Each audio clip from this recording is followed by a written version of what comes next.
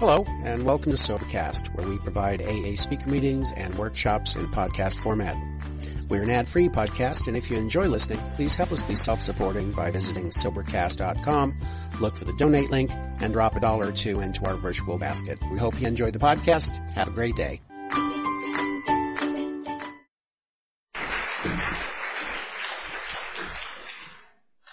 Good morning.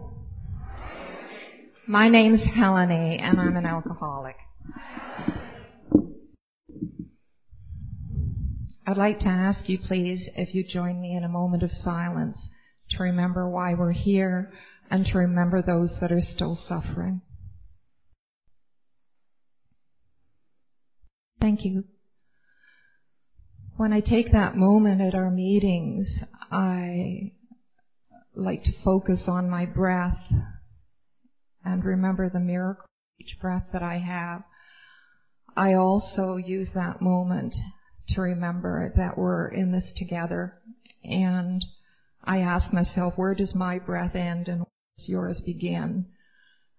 Because we really are one, and we couldn't make it without each other. I know that's certainly true for me. I was reading all the literature before the rally because I wanted to make sure that I was where I needed to be mentally and emotionally, and I came across one of my favorite phrases in Tradition 4, and what it says is that we are children of chaos playing with every form of fire. And I'm thinking, here we are, 450 of us on the roof and not one fire, and I think that's a miracle.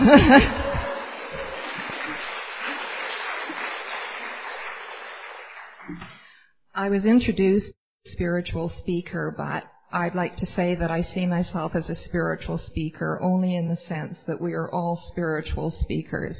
It doesn't matter if we've got an hour of sobriety or 40 years, because we're coming from our soul when we come here. A number of years ago, when I was sober already, about 10 years, I was in Honduras and I was snorkeling. And I was there with a few other people, and I was swimming along, really, really enjoying myself. I got very, very carried away with all the distractions, the underwater scenery, etc. And after some time, I decided to check and see where I was at.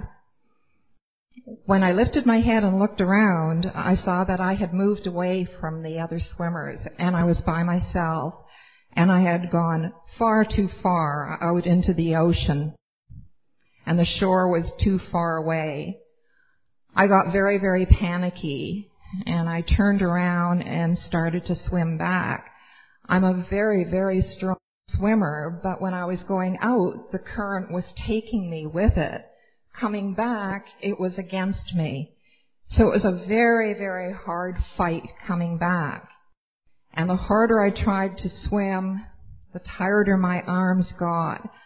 I finally got a little closer to the shore and tried to get up on a coral reef, but it was very, very sharp. And every time I tried to climb up in the coral, my hands and my legs would get cut, and I'd have to let go again. And the waves kept coming in and grabbing me and pulling me out again, and then crashing me against the coral again. After this went on for a while, I couldn't keep up the fight anymore. There was no strength left in me, and I finally got to the point of saying, "It's up to you, God, whether I live or die." And I let myself go completely limp. A huge wave came at that point and rolled me across the top of the coral like a rag doll. I finally got to a place where the water was about up to my waist, and I was able to half crawl and half walk to shore. When I sat on shore, I was completely covered in lacerations, cuts, bruises. My bathing suit was ripped to shreds. And I sat there in complete gratitude for being alive. I tell you this story because that became the theme for my life. It was a metaphor. And the metaphor is this: radical acceptance and surrender. And this is something that I had to do again and again and again in my journey into sobriety. So here I am. I'm going to tell you who I was and who I am now and how I got from there to here. For me, it begins in my childhood. My mother suffers from a very, very serious mental illness called paranoid schizophrenia. She was very, very violent, very unpredictable. And for a small child, it was like living in a cage with a Bengal tiger. I just didn't know what was going to happen next, and I spent all my time watching and waiting to see what I needed to do to just sort of survive in this household.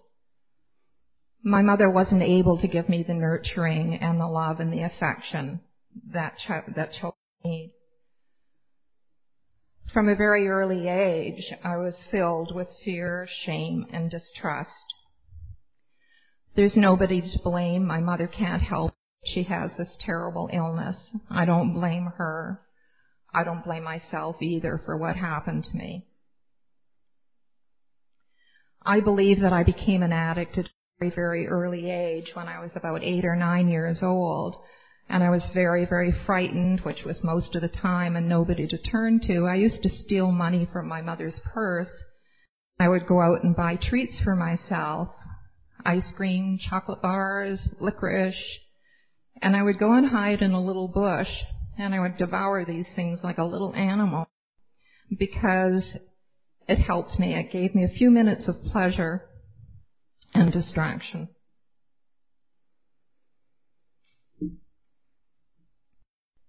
So, by the time I was 14, I was already drinking heavily, and I left school in grade 9 because I was more interested in drinking and I was more interested in boys. So that didn't prepare me very well for life either. I grew up in the Marilyn Monroe era, and it was very, very much about body image, what I look like. Never ever was I told that I had a brain or that I had any abilities or that I had any talent. The only way I was going to get love was to be like Marilyn Monroe. I had to be beautiful. I had to be sexy. I had no idea what love was. So I started dressing in a very sexy way. And lots of plunging necklines, high-heeled shoes. I became a model later when I went to Toronto, and I wore false eyelashes, and sometimes even 2 or 3 pairs of eyelashes, because even then as an alcoholic, I figured if 1 pair is going to make me beautiful, 3 is going to make me gorgeous.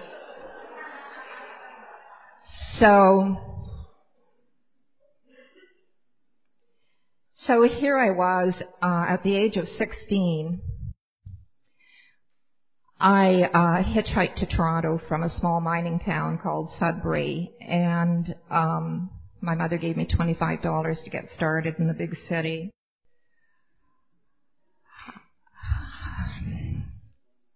When I look back, I see that I had a woman's body and there was a child inside that didn't know how to cope with life and had no skills. So when I got to Toronto, I had no job, no money, no education, no place to live, no friends, no family, 0 self-esteem. On top of that, an alcohol problem. So you can use your imagination as to where that took me. I went down some very, very dark roads that I wouldn't wish on anyone. So when I became a model in Toronto, I got into the fast lane of society, and the agency told me that they wanted me. This is when Twiggy was really, really big. And the agency wanted me to take amphetamines so that I could lose weight. So I then became addicted to speed in order to keep my weight down. And this became the beginning of me trying to manipulate my body, to try to meet an impossible ideal. And I became obsessed with this because I didn't think I had anything else. So living in Toronto, yes, I was a child of chaos. I was like a tornado moving through. From job to job to job, I had very, very serious problems with money.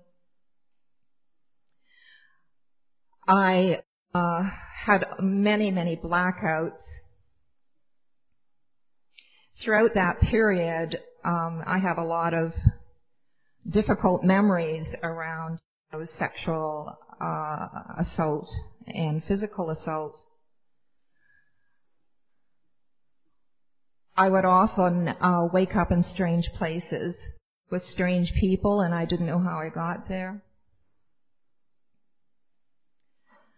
I got married when I was very young, and at the time I had 2 suitors. One of them was Denny Doherty from the Mamas and the Papas, and he was doing really well in California, making millions and making beautiful music. And the other one, alcoholic, drug addict, shoe salesman. Guess which one I married?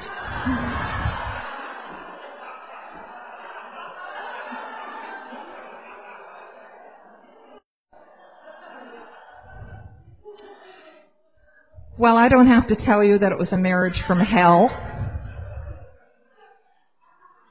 Again, a lot of violence. And there is one thing that I want to say at this point, and that is, even with my life being so completely out of control and unmanageable and everything, there was one area of my life where I was completely constant, and that was in relationships. Because I wouldn't even consider getting involved with a man unless he was seriously dysfunctional. And I wonder why, right? So the marriage didn't last long. It was not a good marriage. We married for all the wrong reasons. The marriage only lasted a couple of years. I gave birth to a beautiful, beautiful baby girl who has been my strength and my hope through my entire journey. When the marriage broke up, there was a terrible, terrible divorce action and a custody battle that lasted 6 years. And the stress around that was just unbearable. It was unbearable. And going to the courts and being accused of being an unfit mother, a bad mother, I guess that's about the worst thing that you can say about a woman. And it was very, very difficult to go to the courts and try to convince them that I was worthy, because I didn't believe that I was. Although my love for my daughter was so strong, I think it was what kept me alive.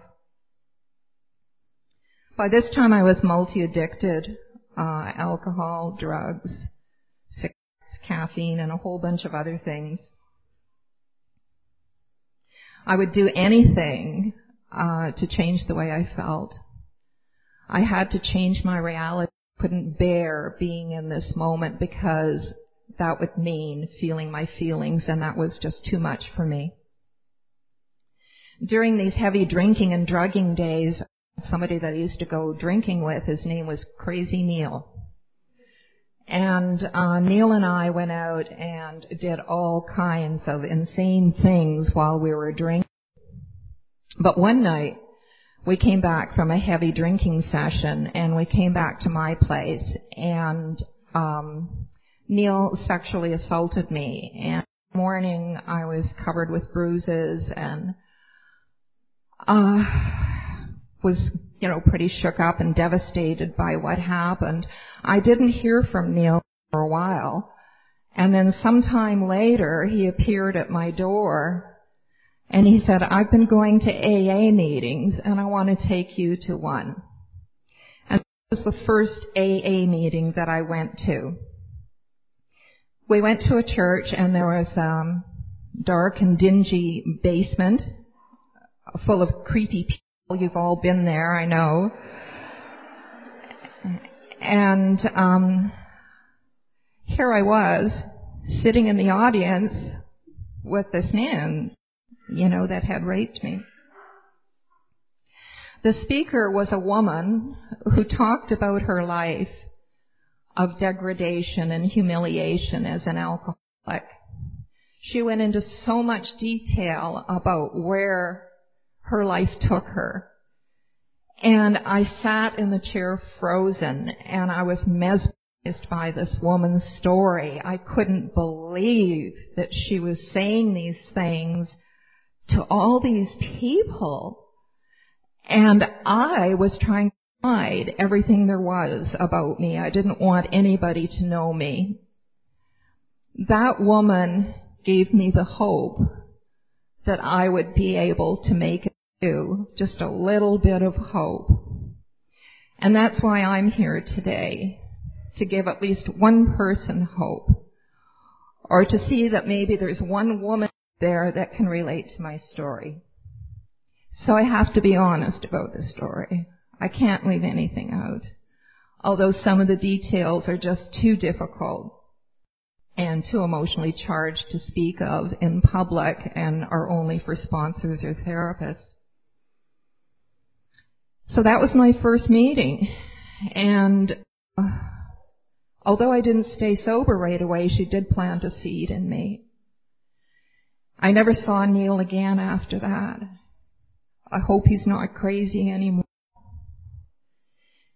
And again, I believe that there's no blame.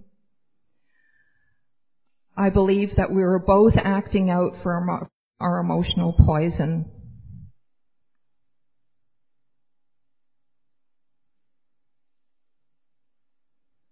So life went on like this. My daughter was my constant companion. She never, ever lost faith in me. I left a trail of about 50 jobs behind me, 100 relationship corpses. But an odd thing happened. In spite of all these difficulties and everything, my career life started to make a major turn. And, where I was starting off with smaller type jobs, I worked my way up into the public relations field, and I became director of public relations and advertising for some of the biggest corporations in Canada. I was also a television producer. And in those days, when I was a big career woman, I had a corner office. I had all the amenities. I had a beautiful home in one of the best parts of Toronto. I was a perfect size son. That's because I starved myself. I had a closet full of clothes. And everyone looking at me from the outside would think that I really had it all together. But on the inside, I was the sickest that I had ever been. I was going home after work, and I was drinking by myself until 3 o'clock in the morning. I was waking up shaking so badly that I had to take some Valium in order to get to the office. So it was when I was at my very, very best on the outside that I crumbled on the inside. It was at that point that I finally decided that I needed treatment. So I went for a treatment center, and this was actually the second time I went to a treatment center. The first time I went, I was there for about 4 weeks, and it was not an AA treatment center. And I lasted only a few months. The second time I went for treatment, I was more successful. When I quit drinking, the things that I thought were going to happen didn't happen. I thought when I quit drinking, I was going to get a bigger house, a nicer car, a great man in my life, lots of money, and it didn't turn out that way. In fact, when I quit drinking, I fell into a terrible, terrible emotional place. It was absolutely hideous. I suffered from severe, severe depression. I had debilitating panic attacks that were so severe that I couldn't drive a car. I had agoraphobia. I was afraid to leave the house for months. I had claustrophobia. I couldn't get into an elevator.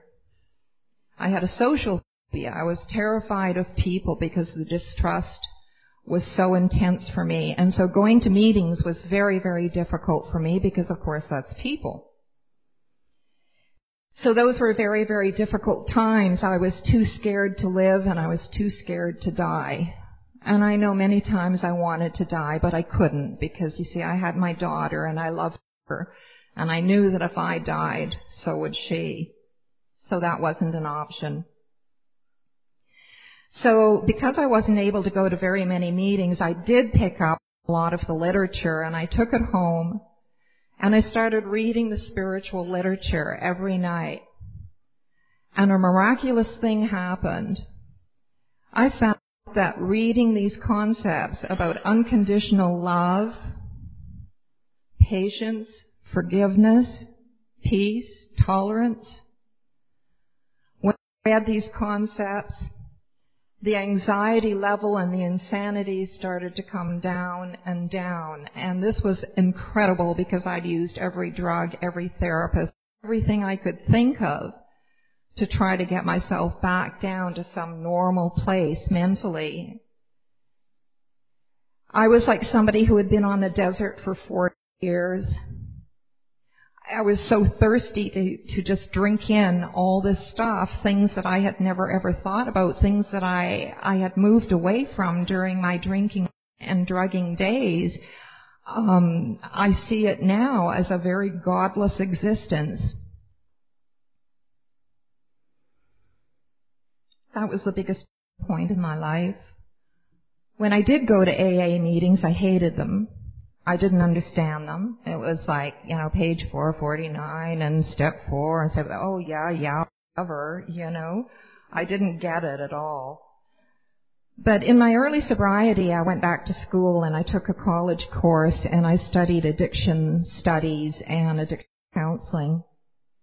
Although I was plagued still with this debilitating anxiety, I did manage to get a diploma. And, I left the corporate world and all the experience I had in media work, I decided to apply to the addiction world.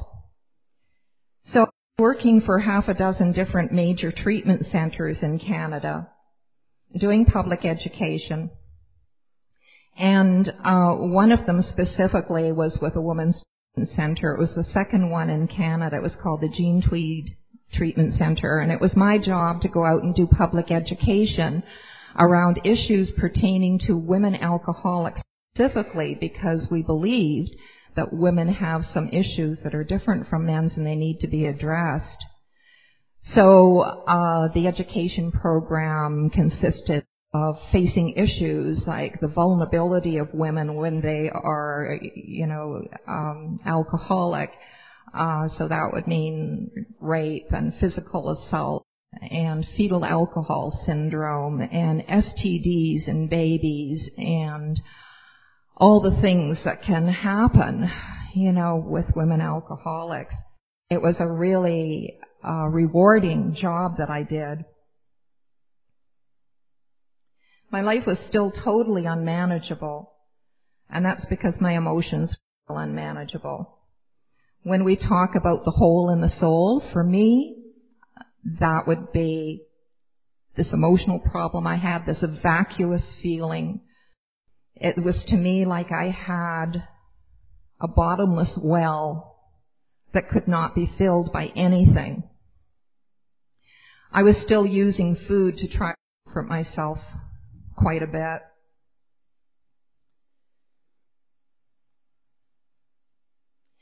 When my daughter was 19, she left home and moved to Mexico on her own. And I didn't know what to do with myself because my daughter was my whole life. So I decided to follow my own dream, and I sold my house and I did some world travel, which was wonderful. It was a real growth experience for me. But when I sold my house for $250,000, I went on all kinds of sprees. Although I wasn't drinking and drugging, I was on spending sprees. I was just out of control. And getting in and out of very, very sick relationships. And in less than 2 years, I managed to lose $250,000 and a second house and a business that I had at the time that I owned. It was an antique and art gallery. I had also gained 100 pounds during that time because the depression was so severe and I couldn't cope. So I'd lost everything and found myself on welfare and going to soup kitchens. And here I was. I had gone from a place of corner office, brass and glass, to soup kitchens. And this is after about 10 years of sobriety. Don't get scared. It has a happy ending.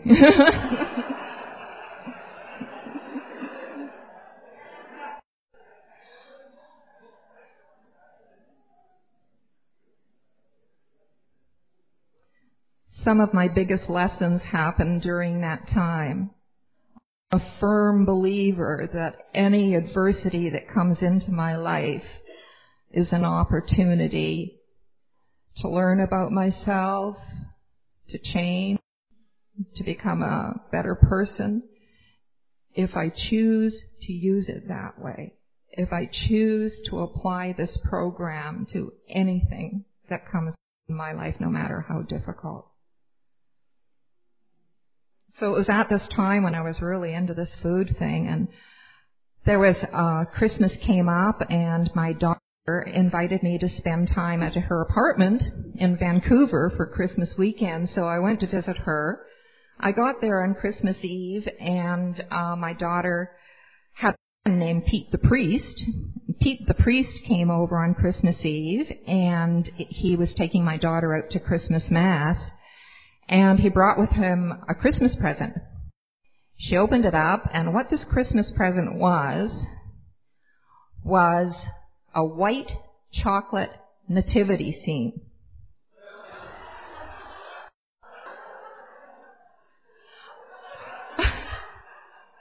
Okay, so you know where this is going.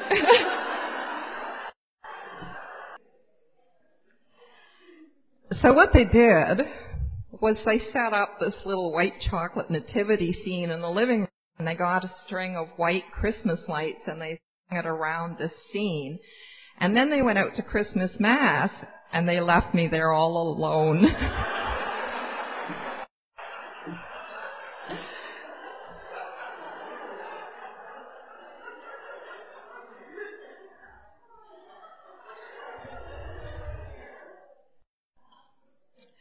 I don't like being alone.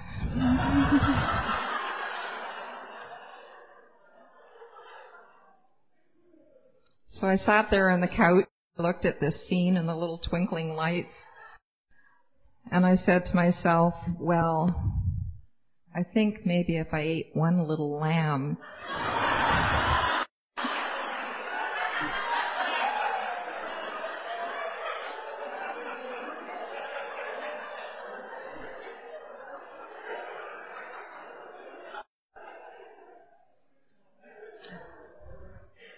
remember, I'm multi-addicted.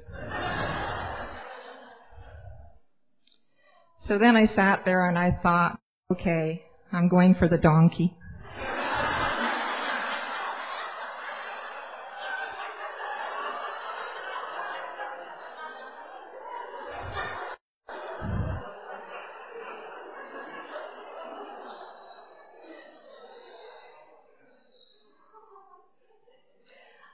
By the time I ate one of the wise, I knew I was in big trouble.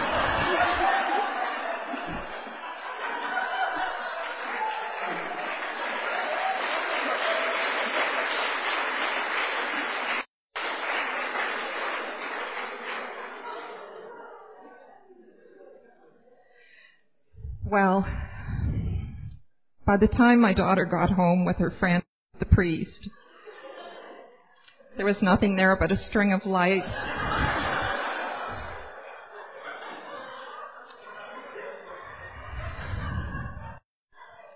And a little piece of broken fence. My daughter knows me so well, God bless her. She was so calm and so cool. Some of you know her. She's an angel that God sent me.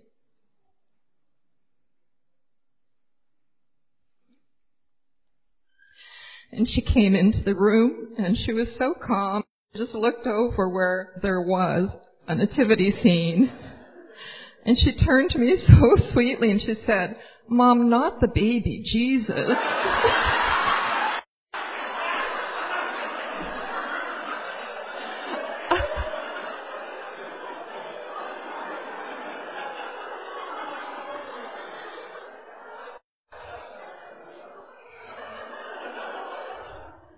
I said, "Of course the baby Jesus." What else?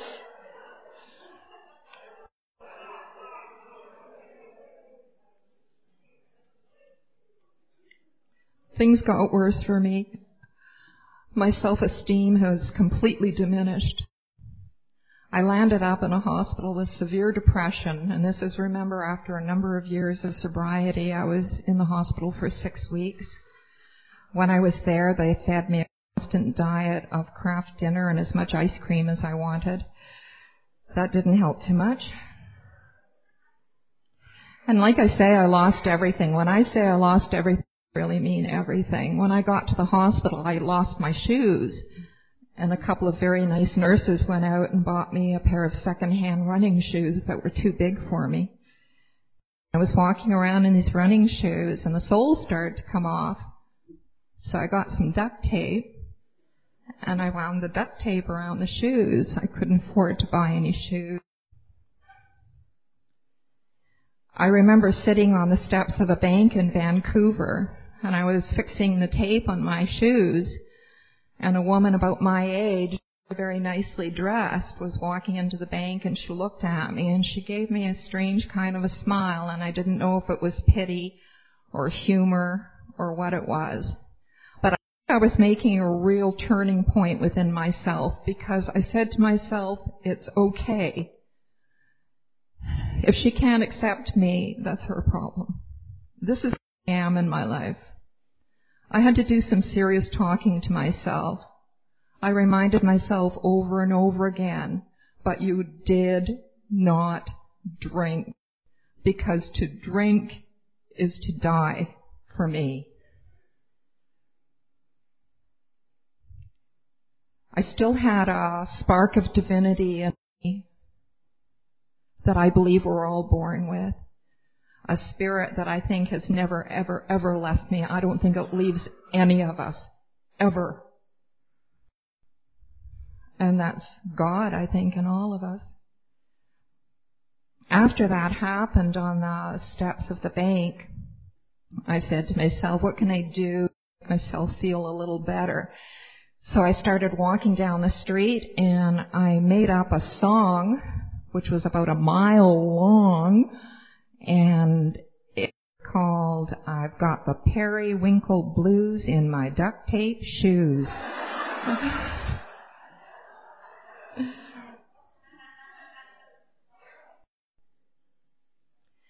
This is what's called ego deflation at depth.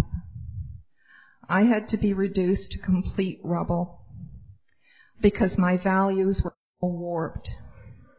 I had false gods of every kind: money, prestige, vanity, anything else that you can think of. They came first, and although I was sober and I was going to meetings, I had not really put God first. And This is when I saw that I had no place else to go but to turn to God. So what I had to do was, first of all, as I say, just be completely reduced to rubble so that I could start to build a foundation with completely new values. I was confronted with the task of learning to love myself, the most difficult thing that I could possibly be required to do. As somebody in the program said, I could no more love myself than fly. I followed a dream out here to Salt Spring, and I would say that's when the greatest turning point happened for me in my recovery. I thought I was coming here to pursue a career in my stone sculpture, my writing, which I did, and I did pretty well with both of them. But once I got here to the island, I started to realize that there was something else here for me that was more important than anything. And that was the community on Salt Spring. I think I never ever belonged in a big city.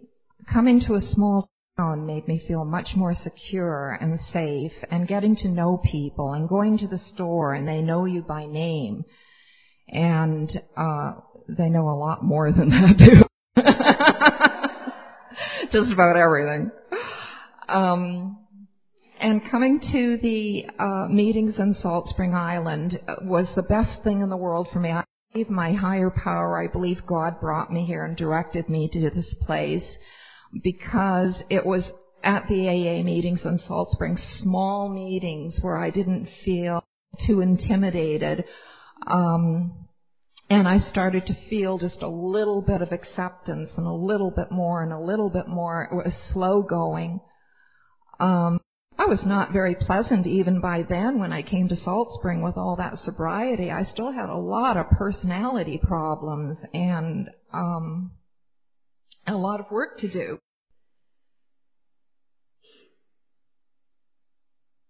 So this is when I started to work the steps, I think, more seriously than ever before.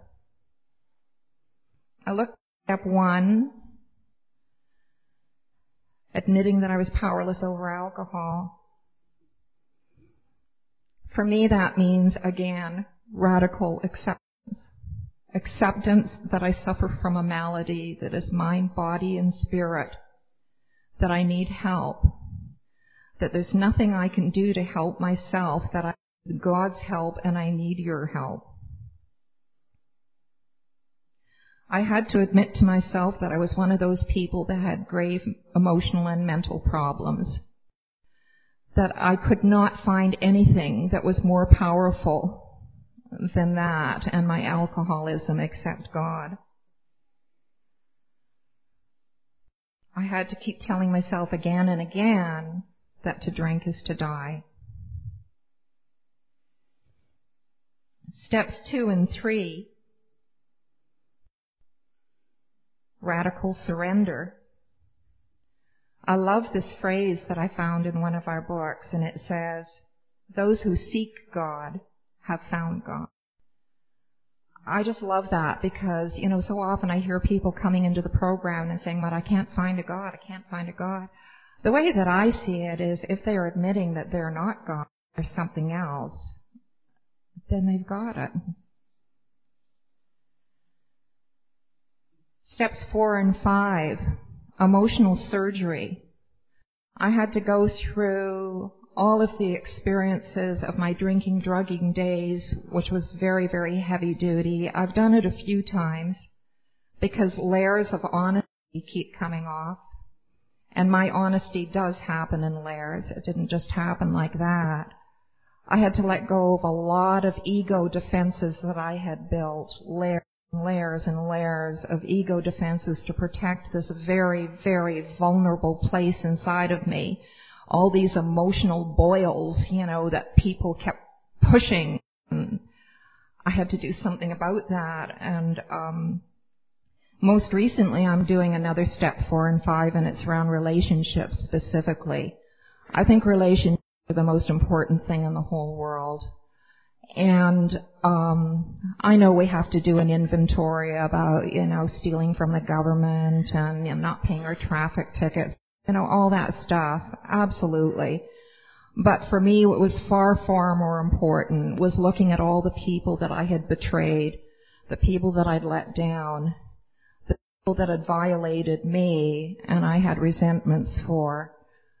I had to look at all of it, every nook and cranny, and do a complete house cleaning.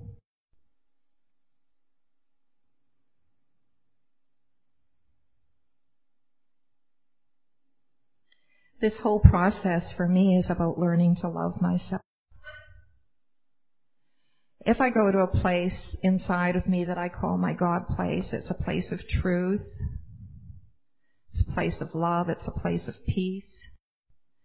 When I'm in that place, I can tell myself and really believe that God loves me and that God has brought all of you into my life, me along the way. But very, very often I slip back into that old way of thinking, that programming that I had from the time I was a child. Big work. And a lot of people don't go there because it's just too damn hard.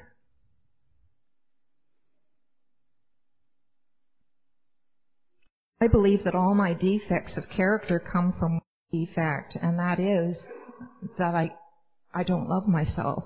If I loved myself, I wouldn't do anything to hurt myself or anybody else. So there's the task.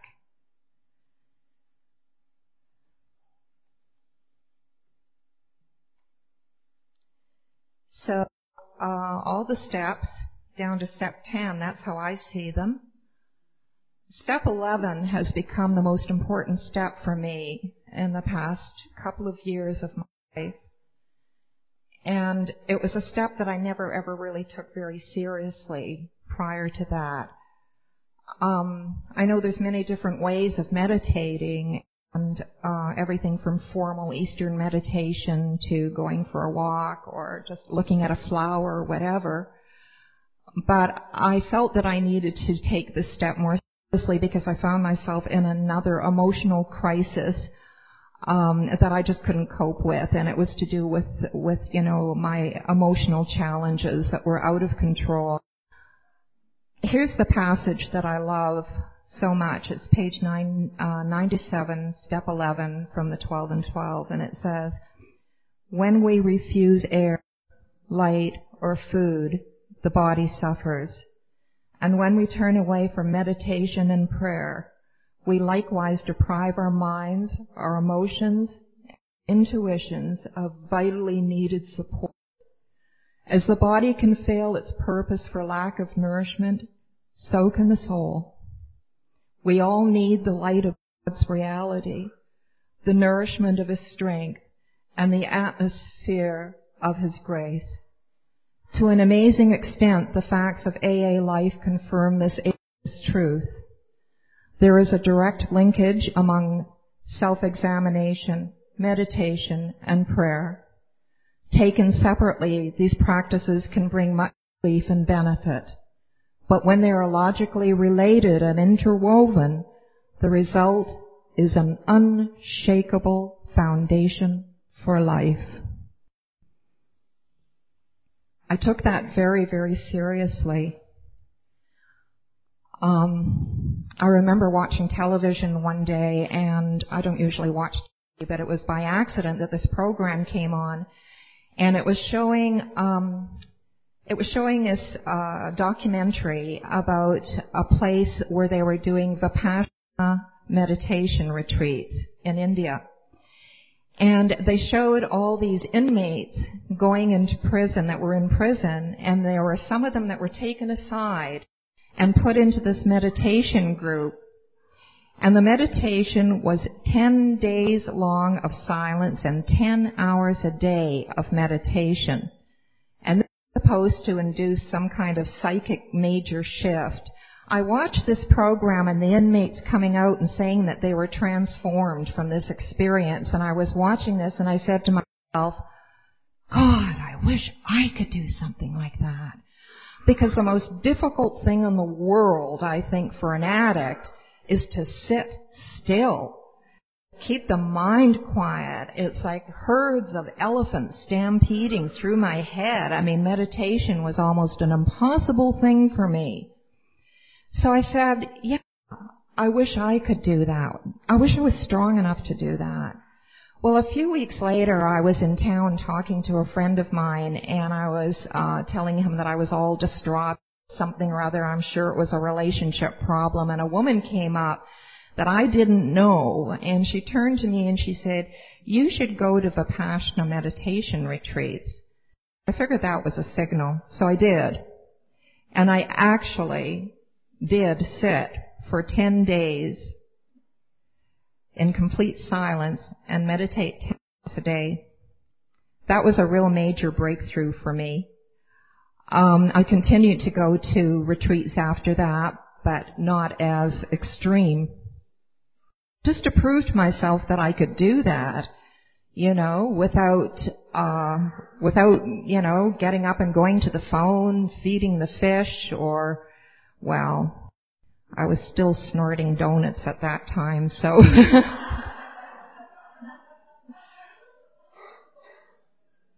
fact, I still do sometimes. I don't have to be perfect. So, where's my life at today?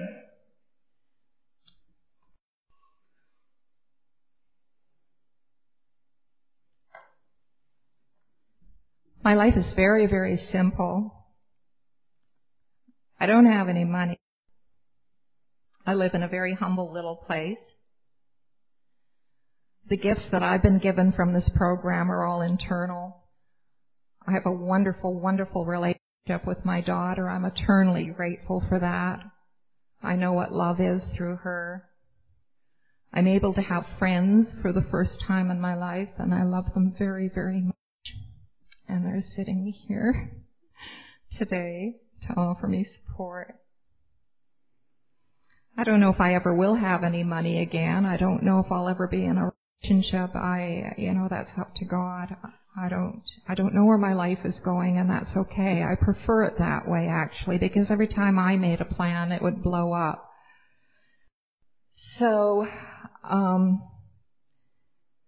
my life consists of, when I'm on track, that is, meditation every single morning, prayer, reading lots and lots and lots of spiritual books, because for me, that is the thing that reprograms myself from this negative way of thinking to a positive way. It's a form of cognitive restructuring for me. I try to eat healthy as much as I can. And do step 12. I belong to a number of 12-step programs, and I like to help as much as I can. Anybody that is having difficulty in any of the 12-step programs, because I know a lot about all of them, most of them at least. So my formula, for a clean and sober living and journey into self-love, cultivating inner peace, radical acceptance of my emotional, physical, spiritual malady, surrendering that malady to God with faith that there is change, that things will continue to get better and better all the time. And why do we need to do all the work? Because to drink is to die. And hopefully we love ourselves enough at least to stay sober and do the rest of the journey. When Dave was singing Amazing Grace, I heard it, for the first time in a very, very special way. And the line that really struck me was, "For once I was lost," and I'm sure that you can see that I was surely lost. And I believe that AA found me and decided that I was worth saving. And I'm eternally grateful for that, because I did not receive any help, support, or love until I started coming to these rooms and letting you in my heart a little bit at a time. I think people that don't have never had love in their lives, first of all, when they see it, they don't know what it is. You know, they're afraid of it. So it takes time. So the goal for me now is the goal that I've had for some time, and that is to accept myself exactly as I am, accept my past, and know that there was a purpose behind everything that happened. All the heartache, all the heartbreak, they all hold knowledge, and they're all paths to truth. And things that I need to see about myself. All painful events contribute to change if I choose to see them that way. I think of all of us as students and teachers for each other, and that's how AA works for me. So I continue to learn to love myself and love others, love God. I've learned my lesson that I must put God first, or I become very sick again. I have to live a spiritual life. I have no choice, and I have to do this one day at a time, one decision at a time, one moment at a time, and sometimes one breath at a time. Thank you.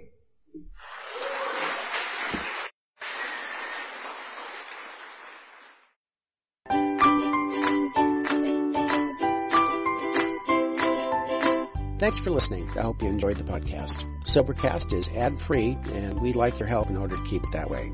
So if you'd like to help us be self-supporting by pledging $1 or $2 a month, visit Sobercast.com and look for the donate links. Thank you very much.